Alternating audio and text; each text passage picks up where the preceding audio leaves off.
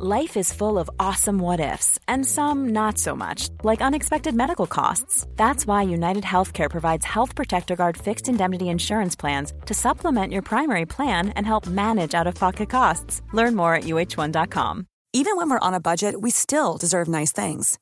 Quince is a place to scoop up stunning high-end goods for 50 to 80% less than similar brands. They have buttery soft cashmere sweaters starting at $50, luxurious Italian leather bags, and so much more. Plus, Quince only works with factories that use safe, ethical, and responsible manufacturing. Get the high-end goods you'll love without the high price tag with Quince. Go to quince.com/style for free shipping and 365-day returns.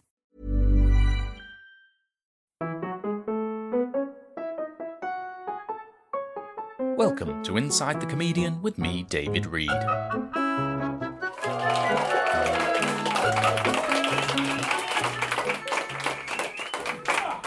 Mike, are you well? Are you well? I am. I'm nursing a bit of a throat, the end of the season throat. Yes. I've got a bit of pastilles going. Pastilles? Pastilles, yes, the vocal zone. Ah, the vocal zone, yes.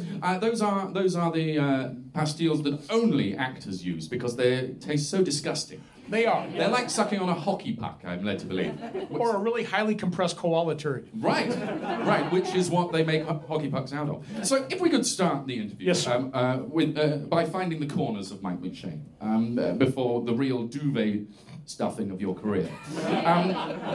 The ovoid years, I call it. The ovoid years, yes, absolutely. You were quite an unruly child, I hear. I was a pretty crazy child when I was young. I was very emphatic. I was lucky enough to be like a middle-class kid. So I went to kindergarten, and one of the earliest memories was, I like to think of myself as creative, but I found that they would take refrigerator boxes and build little villages to teach you how to like exchange and do proper things. And me and two other guys got on tricycles and we'd like Viking marauders and kick over the boxes and take shit and like run off. And I didn't know if that was a bad thing. You would pillage the other children. I pillaged the other children. Wow. Kid pillager. Right. Where does that sort of impulse to pillage come from, do you think? I think I was just a giant gland as a child. Right. A giant happy gland. And it came from a happy place. I kind of did. I didn't realize I was doing things wrong until maybe around 11 or 12. Right. And I was getting away with a lot of stuff. And all that time, because I wasn't athletic, I was enthusiastic and large, which in guy language equates, put him on a football team. But then, they'd knock me over. I mean, I don't want to get hurt. Yes, there's no enthusiasm Olympics as yet, is there? No. So it was enthusiasm. It wasn't violence, you think, that was inherent in your... No. I was only violent to lawns. Lawns? Right. What did you do to lawns? I had a lot of anger, and I knew not to take it out on people or things or animals. And so I would punch my lawn when I was a kid. Wow. Right. Yeah, saved my dad on mowing. Right. Summer. It was fantastic. I mean, did you kneel down to do this, or do you have fantastic reach? I would just fist punch the lawn like a sheep, like with like a reverse sheep. I would just crop it with my fist. Right. Wow. I kind of want to try that now. I've never done that. I can't believe I've had a lawn in my life for a few years now, and I've never tried punching it really, really hard. Maybe because it's an island, there's not a lot of space. Maybe people in the country like Yorkshire have lawn punchers or something, and they get on really well. Yes, whereas in London, you're just punching balcony, and that's often quite painful. Aggregate, not good on the hands. It's not good. No, and it's covered in crow shit as well. I don't know if you've been to London recently, but the crows are really edging out the pigeons in a sort of Avine Game of Thrones recreation as they battle for dominance over the city. Yes, it's sort of like the wall walkers up here. If you look at the Scottish seagulls, up here, which are I figured if I'd ever have beyond the wall, you've got the seagulls. Yeah, the seagulls. Because if I had a big career and I wanted like bouncers, I would get Scottish seagulls. Yeah, because they're terrifying. I often think if seagulls ever worked out that they could cooperate with each other, then we'd all be fucked. I do. I respect them. I offer them a bottle of Buckfast and 2 slices of square sausage every time I come here. They leave me alone. Wow. They go after other bald guys. What were you enthusiastic about, do you think? Where did all of that energy come from? I mean, were your parents similar? Or No, I was adopted. Oh, I see. I was adopted. And my parents were very, very different from me. They're much older. Right, yes. That can happen with adoption sometimes, that your parents end up older than you. It's a tragedy, really, but you know, you adapt, don't you? So you didn't find performing immediately, I'm led to believe. I mean, in fact, I think you joined the army first. I was in the military, yeah. What was that like? Was it all fun and hijinks like MASH, or was it sort of a psychological hell, robbing you of all identity and humanity like Dad's army? It was very, yes. You get both tastes. Yes. Yes, it's sort of like, it's like a parfait of pain and joy, and it's the 70s, so... So what happened? What attracted you to the army then? I liked the military. My dad was a postman, so he was wearing a uniform. Right. And he was very military in his bearing, but actually a nice guy. The postal service is sort of like the forgotten arm of the military, isn't it? Well, it was a public service then. It wasn't a commercial. It wasn't commercialized. Oh, it wasn't bought out then. And so, I'd be shine my dad's shoes, and he'd get up in the morning, and he'd like go, 1, take out the garbage, feed Scotty, obey your mother. 4, have a good day. Scotty? Scotty was a dog I had. I had a Manchester toy terrier. Because I was going to say, you've got a brother there, but... We had a rental dog. And I didn't know when I first got him. How do you rent a dog? I came home from camp, and there was this dog. I was like, wow. And it was this little, tiny Manchester toy terrier. He kind of looked like a sawed-off dough ring. He had the same coloring. Right. He was one of those dogs where I'd get him worked up, and he would just whip around the yard. And he also served a very important purpose, because the only 2 women from the country, from the farm, my mom was a farm woman, and the only other sister that moved into Kansas City was my Aunt Margie, who was my babysitter. And I don't know if you guys know a character actress from the 40s and 50s named Mary Wicks. She's like a nun in Sister Act, and she's in You don't need to explain. She's massive over here. She's absolutely huge. My Aunt Margie was like an evil Mary Wicks. Yeah, this sort of voice like this. Land sakes, Mike, get your butt back in here. Oh, it's like being at Mary Wicks Con all over again. But we all hated her. She was just this big pain in the ass. And she'd come to visit, bore us to tears. My Aunt Margie, because she was a big woman, had big fucking calves. Big, glorious, shiny calves that the dog loved to no end. He was really fixed. That was Valhalla for Scotty. So in what sense? Which end of the dog loved the calves? The part that a canine can only enjoy when it's long and shiny. Oh, my word. And so my dad would be tired. We'd go, get the dog. And I'd open the door up, and Scotty would come in like, boom! God, land sakes, Ruby, get this dog! Damn that animal! Mac, I'm going home. She'd get in the car and leave. Wow. And so that was our relationship. Wow. It was the way to get rid of Aunt Margie. And so that's why you joined the army. No, it was a perfect life. Right. It's a circuitous way to saying that I enjoyed a perfect Midwestern life. By the time I turned into a teenager, I was a truculent, messed up kid. Sure. And around 17, at the end of the Vietnam era, they had this, you could join with a buddy. And so me and a guy named John Lyons, who... That sounds like such a wonderful opportunity. Come be at the Vietnam War with a friend. It's all over. So I was 18, and I did that. My dad was always, when you're 18 years old, you're on your own, you're out of this house. That was a pain in the ass. Right. And I said, okay, and we were drunk. We just turned 18, so you could get booze. And so we drank Bali High wine, which is this hippie wine with fruit juice in it, and sat on a median strip in our neighborhood. And we thought we were cool. I'm going to join the army. Yeah, let's do that. All right, yeah, okay. We'll join together. All right, man, all right, cool. So I go home. Hey, Dad, what's going on, boy? I'm joining the military. He's like, what? I go, I'm joining the army. I'm 18. You want me out of the house? He goes, whoa. First time my dad went, let's just slow them down. Yeah, you could be in the postal service. Let's not over-egg it here. He was a vet. He was a long-term vet. He was a lifer, as we call it. Spent most of his life in the military, but from like 18 on. So he goes, okay. Vietnam's ended. So the army then is like a badly run company with an infinite amount of money. It'll do good. And he says, but you can't quit, because I was like, I don't want to do that. I leave. So he goes, you can't quit. Why? They'll shoot you. I go, okay, good. I got that. Well, hang on. They shoot you if you quit? Well, during the time of war, if you desert, you can be shot. Sure. So it wasn't your calling ultimately, though, was it? It wasn't. Well, you got 3 alternatives. You could pick your job. That was the other deal. You could pick your MOS. And so I had entertainment specialist, illustrator, and the other job was a dental laboratory technician in Heidelberg, Germany. And so I became an entertainment specialist. And after basic training, barely making it through basic, I got sent to Fort Knox, Kentucky. Fort Knox? You were the entertainment specialist at Fort Knox. At the NCO club. Right. So, so how do you entertain the guards at Fort Knox? I mean, presumably they have to focus. When do you entertain them? Oh, you often fill your bag with bricks and go, I'm stealing the gold. They love that. They love that. Because you go first, you go, am I going to guard the gold? They go, are you fucking kidding me? You stupid fucking dog face. No, we hire professional security people to guard the gold. You clean their toilets. I go, right on. But then there's an NCO club, and this guy, Captain Bob Enyart, Cowboy Bob, let me book the weekday acts of country and western and little rock and roll bands. And then the weekend he handled, and I dealt marijuana to the officers. It was a nice thing. Right. And that's the entertainment specialist. No, they said, hey, they're doing a play on the base. They're doing Woody Allen's. Hang on. Yeah. You put on plays at Fort Knox. Woody Allen Is plays. Fort Knox just a really expensive American school?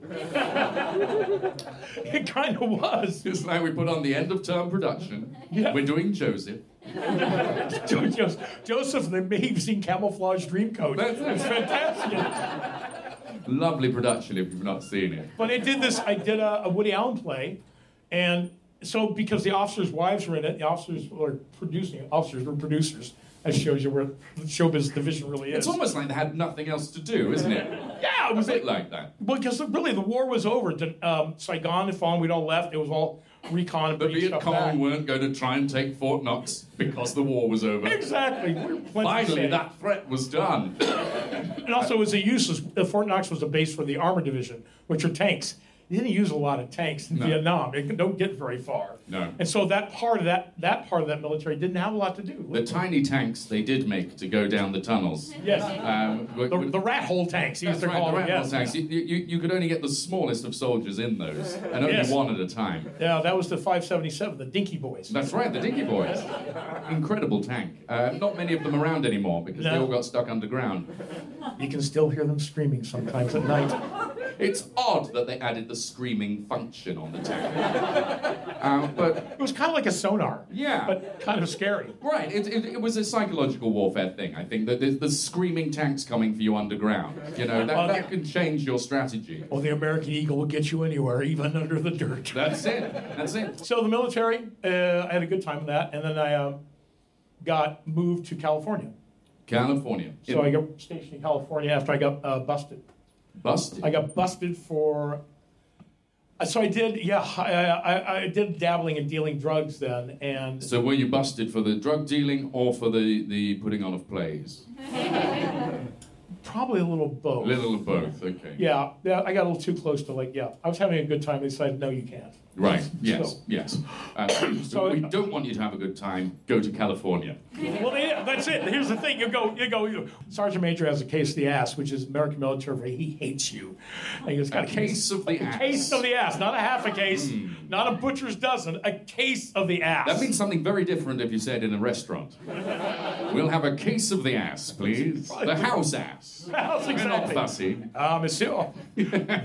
So I got to California, and I went, great, I'm going to California. This is fantastic. And so I went to Stockton in the Central Valley, which is part of the Grapes of Wrath territory, and is now the poorest city in America. Is that your fault? The GDP was going pretty good till I showed up. Right, and I mean, you share your time between America and Britain, and those two countries have gone down the toilet recently. I'm not saying it's all your fault, but there's a pattern. All part of my craven plan to bring you down. Are you a Russian agent? Yes, and do you know I have had a very good time here. Salisbury Cathedral is 575 meters tall and has a charming nave. It does have a charming nave. His name's Darren. If you'd like to see the next series of Inside the Comedian recorded live, then we have a monthly residency at King's Place Theatre in London. For full details, go to mrdavidreed.com.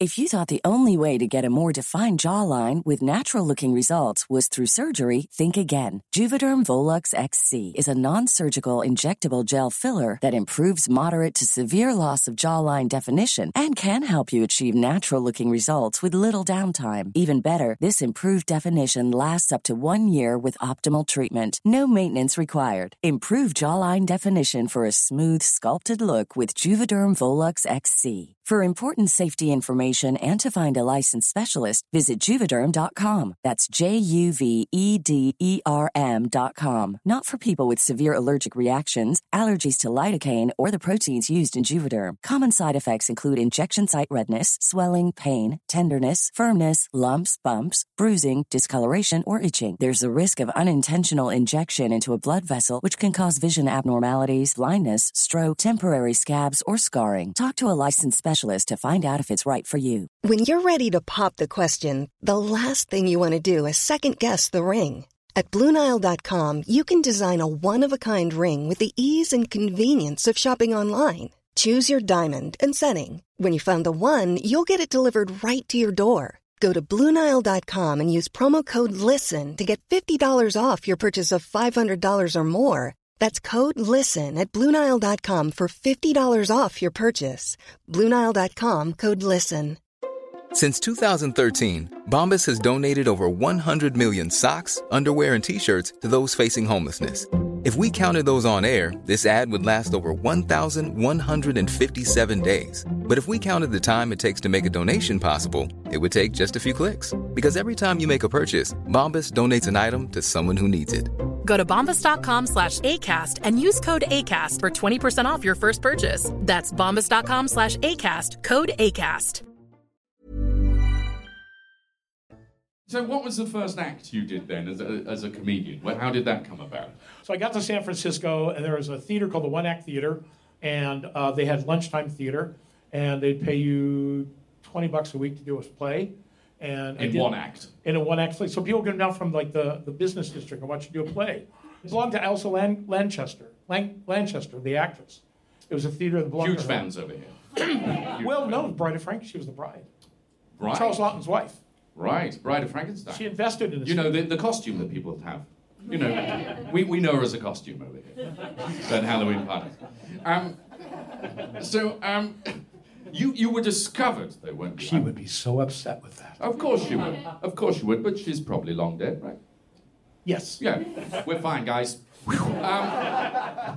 I have no problem insulting the dead. No problem at all. That's a great spiritualist show. Yeah, Insulting the dead. Insulting the dead. They're not here to defend themselves. Let's go. I will. God damn it, let me come back. And you know who else was a prick in the past? No. But you did come over to Britain. You came over to Britain to be in the improvisational sketch show Too Cheap to Pay Writers. Yes, it is, yeah. Was that a turning point for you? It was a turning point. Yeah. I auditioned. When did you turn to? Well, I came here, and I was picked up because of my talent by a producer for Too Cheap to Pay the Writers Anyway show named Dan Boom Boom Lubinowitz. Right. He was a fantastic guy. I know him, yeah. They use his blood as an irritant in some creams. Wow. Yes. Wow. And what, they just sort of take a pint a week or something? Not that much. He's a really spiky motherfucker. Right. He's a mild irritant, but it's a prolonged irritation. Right. It's sort of like a food that doesn't digest, and then it comes up like reflux and asks you, is everything's okay? Right. But doesn't really care, and then goes back down and irritates you some more. Does it irritate him inside his system? Is he in a constant... No, I think it's a parasitical relationship. The more you pump to like antihistamines to block it, the more he feeds on them. Right. Until he's like an engorged eggplant. With a really nice shirt and pants. Right, yeah. I mean, an engorged eggplant with a really nice shirt and pants is quite an image. Imagine a tick with a house in Hampstead. Yeah. I would watch that. But you became a household name in this country. I did. I was very lucky because I did a show with people who later became a lot of stars. There was Josie Weimarainer, the only dog singer That's that was right. on the show. The only dog singer. Mm-hmm. Tony, the self-immolating act. That's right. Who would just, at the end of every show, just set himself on fire. Exactly. It was like a raclette. He wouldn't come back until the next series when his skin had grown back. Yes. But incredible scenes, really. It was an experimental time for television. But what was it like being accepted, being brought to the bosom of a country that wasn't your own? Was that difficult to deal with, or was it was wonderful. I mean, you really felt good. You would come in and you'd get off the plane and you go, oh, smell the indifference. Yes. And it was the end of Thatcher era, and so the country was looking for somebody to blame, and I was there. Oh, that's nice. That's nice. It was nice. You were a scapegoat for the Thatcher regime. Yes, I was a whole herd I was a scape herd. Yes, because it was a strange time for Britain, wasn't it? Really. I mean, everyone was quite sad. I remember. It was quite sad, and they were trying to find their national identity by doing. We're still trying. We haven't found it yet, but we're really cross that we haven't. But you guys were. And so that feels like an identity now that we've been cross for so long that it just seems like anger's our thing. Yeah, but you were doing it then with highly humiliating, dispiriting technique. Wait a second. Yeah, it's true. Not much has changed. It's sort of cyclical. We went through the. Got a bus. We've got a bus. We got a bus going around. Well, no, I think the bus has been pulped now. Do you pulp a bus? I don't know. So are you still recognised on the street from that period? I am, but only on Decatur Street in London. It's about 2 blocks long. Right. What do people say to you when they're recognised? It's you. It's you. It's you. It's you again. Hard to deny. Yeah. And if they're Scottish, they go, oh, fuck, he's him again. Right. Yes, they do in that inimitable accent that they have. I did study at the Kevin Costner School of Dialects. What a school it is. Closed now, of course.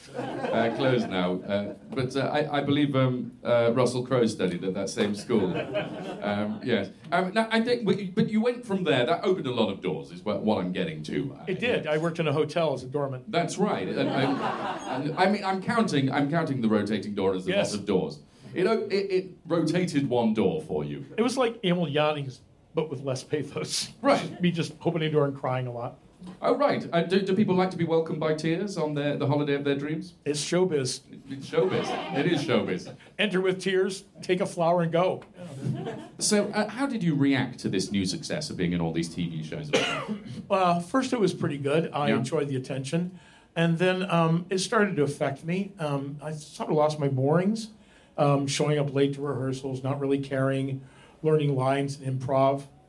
That wasn't good. It doesn't seem to work. And so I decided I needed a spiritual adjustment. Right, and so what did you do? I joined a cult. Right. Well, that sounds healthy. Which cult was it? It's called Spoons of Many Nations. Spoons of Many Nations. Yes, I've heard of them. They've got some famous people in them. Isn't Gary Busey in Spoons of Many Nations? Gary Busey was in that, but his spoon got bent, and so out. Really? You transgress, you're out. Is that it? Well, you're not supposed to bend the spoon. You're supposed to enhance and power the spoon. Each one gets an individual spoon, and you have a spoon mantra. Right. And you stare into the convex part of the spoon, and you recite the mantra. And then you turn it around, the concave part. Yes. And then that's what's left in it you put in your mouth. So your prayers go through the back of the spoon, into the bottom of the spoon, and like a medicine, you take it. Right. I mean, it's incredible energy to that. And Gary just bent it. Gary just bent it. Right. Well, the sheer force of his, I don't know. Right. Was he just not listening, didn't understand what was happening? He's run on a fuel called Butane, man. He's just like out of control. That's true. But you took to it rather well. And are you still a practitioner? I'm a grand cutlery master. Wow, I didn't know we were in the presence of such. I hold the 5 sacred spoons and the teaspoon of destiny. Now? Yes, you'll hear it when I walk. Okay. We'll enjoy that at the end. You did some of the greatest comedy shows on television in your time as well. Guest starring. Starring, yeah. So, you were in Cheers, you were in Friends, 2.5 Men. What did you ever try and make your own show where you're the star? Did you ever try and get that off the ground? I did try to do my own work early on. When I first came to Hollywood, I had a kind of reputation, and so of being in the army of being in the army, or at least having some success in Who Wants to Pay a Fucking Writer Anyway show. Yes, of course. And so I took that success. This guy's great. We don't need writers at all. Get him in. Get him in. Maybe he'll just give us lines for free while he's on his coffee break or something. Well, I did that, and I would do a sort of ghostwriting. I would just walk up and down the production trailers, knock on the door. I go, You got a donut and coffee. I got some jokes. And that's how Buster Keaton kept his shit together on the Columbia lot. So I thought I'd try that too. Yes. Yeah. And I found a couple of like-minded people who were working in the parking lot. They didn't have offices. Right. And so we decided to start... offices are a fairly modern invention. I don't know if you know that, but the idea of putting all of your shit indoors in one room, well, that wasn't how things were done. Exactly. And so these guys came up. They were parking attendants. And we started, it ran for 5 years very successfully, the Parking Channel, where it's just CCTV of parking structures. Right. And we would just switch between them, yes. And we'd have like Volkswagen Lottery once a day that you'd watch it, and then you'd click your clicker, and if you lined up the 3 same-colored Volkswagens in a row, you win a prize. Right. A hand-fired vase by me. Makes perfect sense. I mean, the format writes itself, really. And how many vases did you make in your time? 25. 25? Yes. 25 winners? Well, yeah, 25 winners and all, but I kept one, 26 really. Sure. It was the first one I made. You like to keep hold of your first vase. I mean, that's only fair. We all do it. So I plan to be put in it when I die. Put into your vase? Cremated and packed in, yeah. Right. It wasn't just television either, was it? I mean, you were in some big Hollywood movies. I was in some big Hollywood movies. What was the greatest movie you were in? I think the greatest opportunity I had in a film, which nobody will ever see, is one of the great last films by a couple of fine Hollywood actors. I can't really say their names. Right. It was so bad that they've been stricken from the record. And we won't have heard of them anymore. You wouldn't. Well, I don't remember them anymore. I had to go through an invasive surgical process to have them removed from my mind, which great was covered by my Equity health plan. Right. Well, that's very handy. But, I mean, when Hollywood expunges you, I mean, they really expunge you. They really do. Spielberg is known for expunging people. That's who it was. That's who I do remember. The last thing I remember was Spielberg saying this will only hurt a little. Right, yes. And then just whiteness. Yeah. So you don't know who these actors were, but you were definitely in a film with them. One of them was very tall and angular. One was very squat and short. I can't tell. It might have been in a fun house, and it could have been the Mirrors. Okay. But I still get residual checks, which is weird. Somebody's watching it. How weird. Who's the greatest actor you do remember working with? The greatest actor I do actually truthfully remember working with was Sir John Gielgud. Sir John Gielgud. Yeah, I worked with Gielgud. Now, if you're not au fait with Sir John Gielgud, go away. Incredible actor. Incredible actor. Incredible stage actor.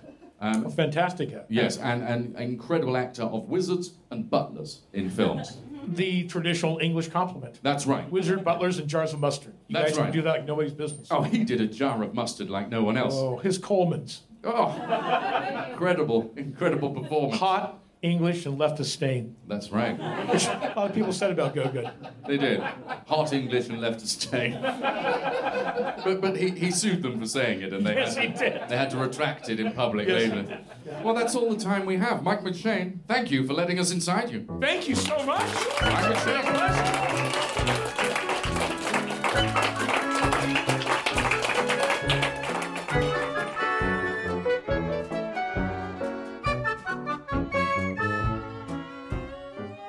Thank you for listening to Inside the Comedian with me, your host, David Reed.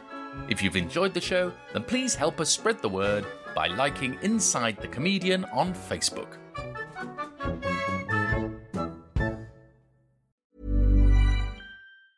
Mom deserves the best, and there's no better place to shop for Mother's Day than Whole Foods Market. They're your destination for unbeatable savings, from premium gifts to show-stopping flowers and irresistible desserts. Start by saving 33% with Prime on all body care and candles. Then get a 15-stem bunch of tulips for just $9.99 each with Prime. Round out Mom's menu with festive rosé, irresistible berry chantilly cake, and more special treats. Come celebrate Mother's Day at Whole Foods Market. Even on a budget, quality is non-negotiable. That's why Quince is the place to score high-end essentials at 50 to 80% less than similar brands. Get your hands on buttery soft cashmere sweaters from just $60, Italian leather jackets, and so much more.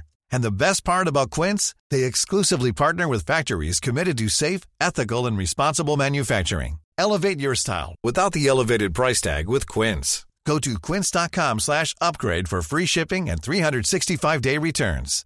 Hi, I'm Daniel, founder of Pretty Litter. Cats and cat owners deserve better than any old-fashioned litter. That's why I teamed up with scientists and veterinarians to create Pretty Litter. Its innovative crystal formula has superior odor control and weighs up to 80% less than clay litter.